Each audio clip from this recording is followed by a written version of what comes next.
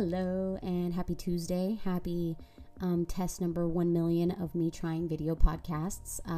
This is available on audio and video, so whatever is your fancy. If you want to jump over on video and watch me talk in person, watch me talk over your computer or screen or device, whatever. You can jump on over to YouTube, and all of my episodes are uploaded there, which is great. But if you're down and you're digging just the audio version, that's cool too. I am fine with that too. I support you. All right. But today I kind of want to get ahead of the curve here. For those of you that don't know, I think only a few of you actually know, I record my episodes in advance, because I need to schedule things and, life is chaotic. So I schedule my shit in advance. Right now I'm recording on May 9th. All right. May 9th is the state's recording. This will come out for you sometime mid-May, which is okay. But I kind of wanted to get ahead of the curve and talk to you guys about something. We're going to chat a little bit. We're going to chat about some shit.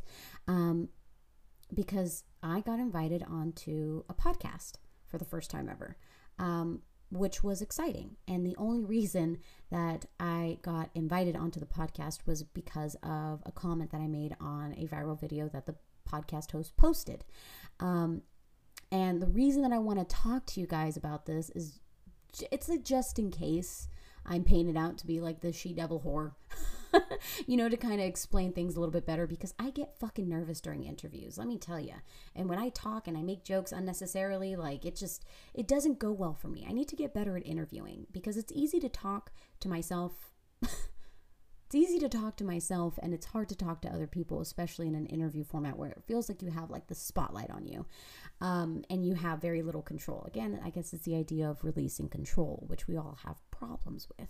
I have that problem. But the video in question that I'm talking about will start from step one, from square one, where this all started. I commented on a video that this podcast host posted and went viral on TikTok. Single women over the age of 25 are referred to as leftover Christmas cake, in reference to items that remain unsold and no longer desired after the 25th. Japanese people are very clever, and no one can come after me in the comments because I'm Asian, so you're like criticizing my culture if you criticize what I'm saying. Women that were single over the age of 25 were called or labeled leftovers, air quotes, leftovers. They were considered like, leftover food, which is very insulting, I think. But, I commented because I was like, oh, okay, LOL. Well, I'm going to be 28, so I must be beyond the leftover stage, whatever that is, like throw her in the trash, right?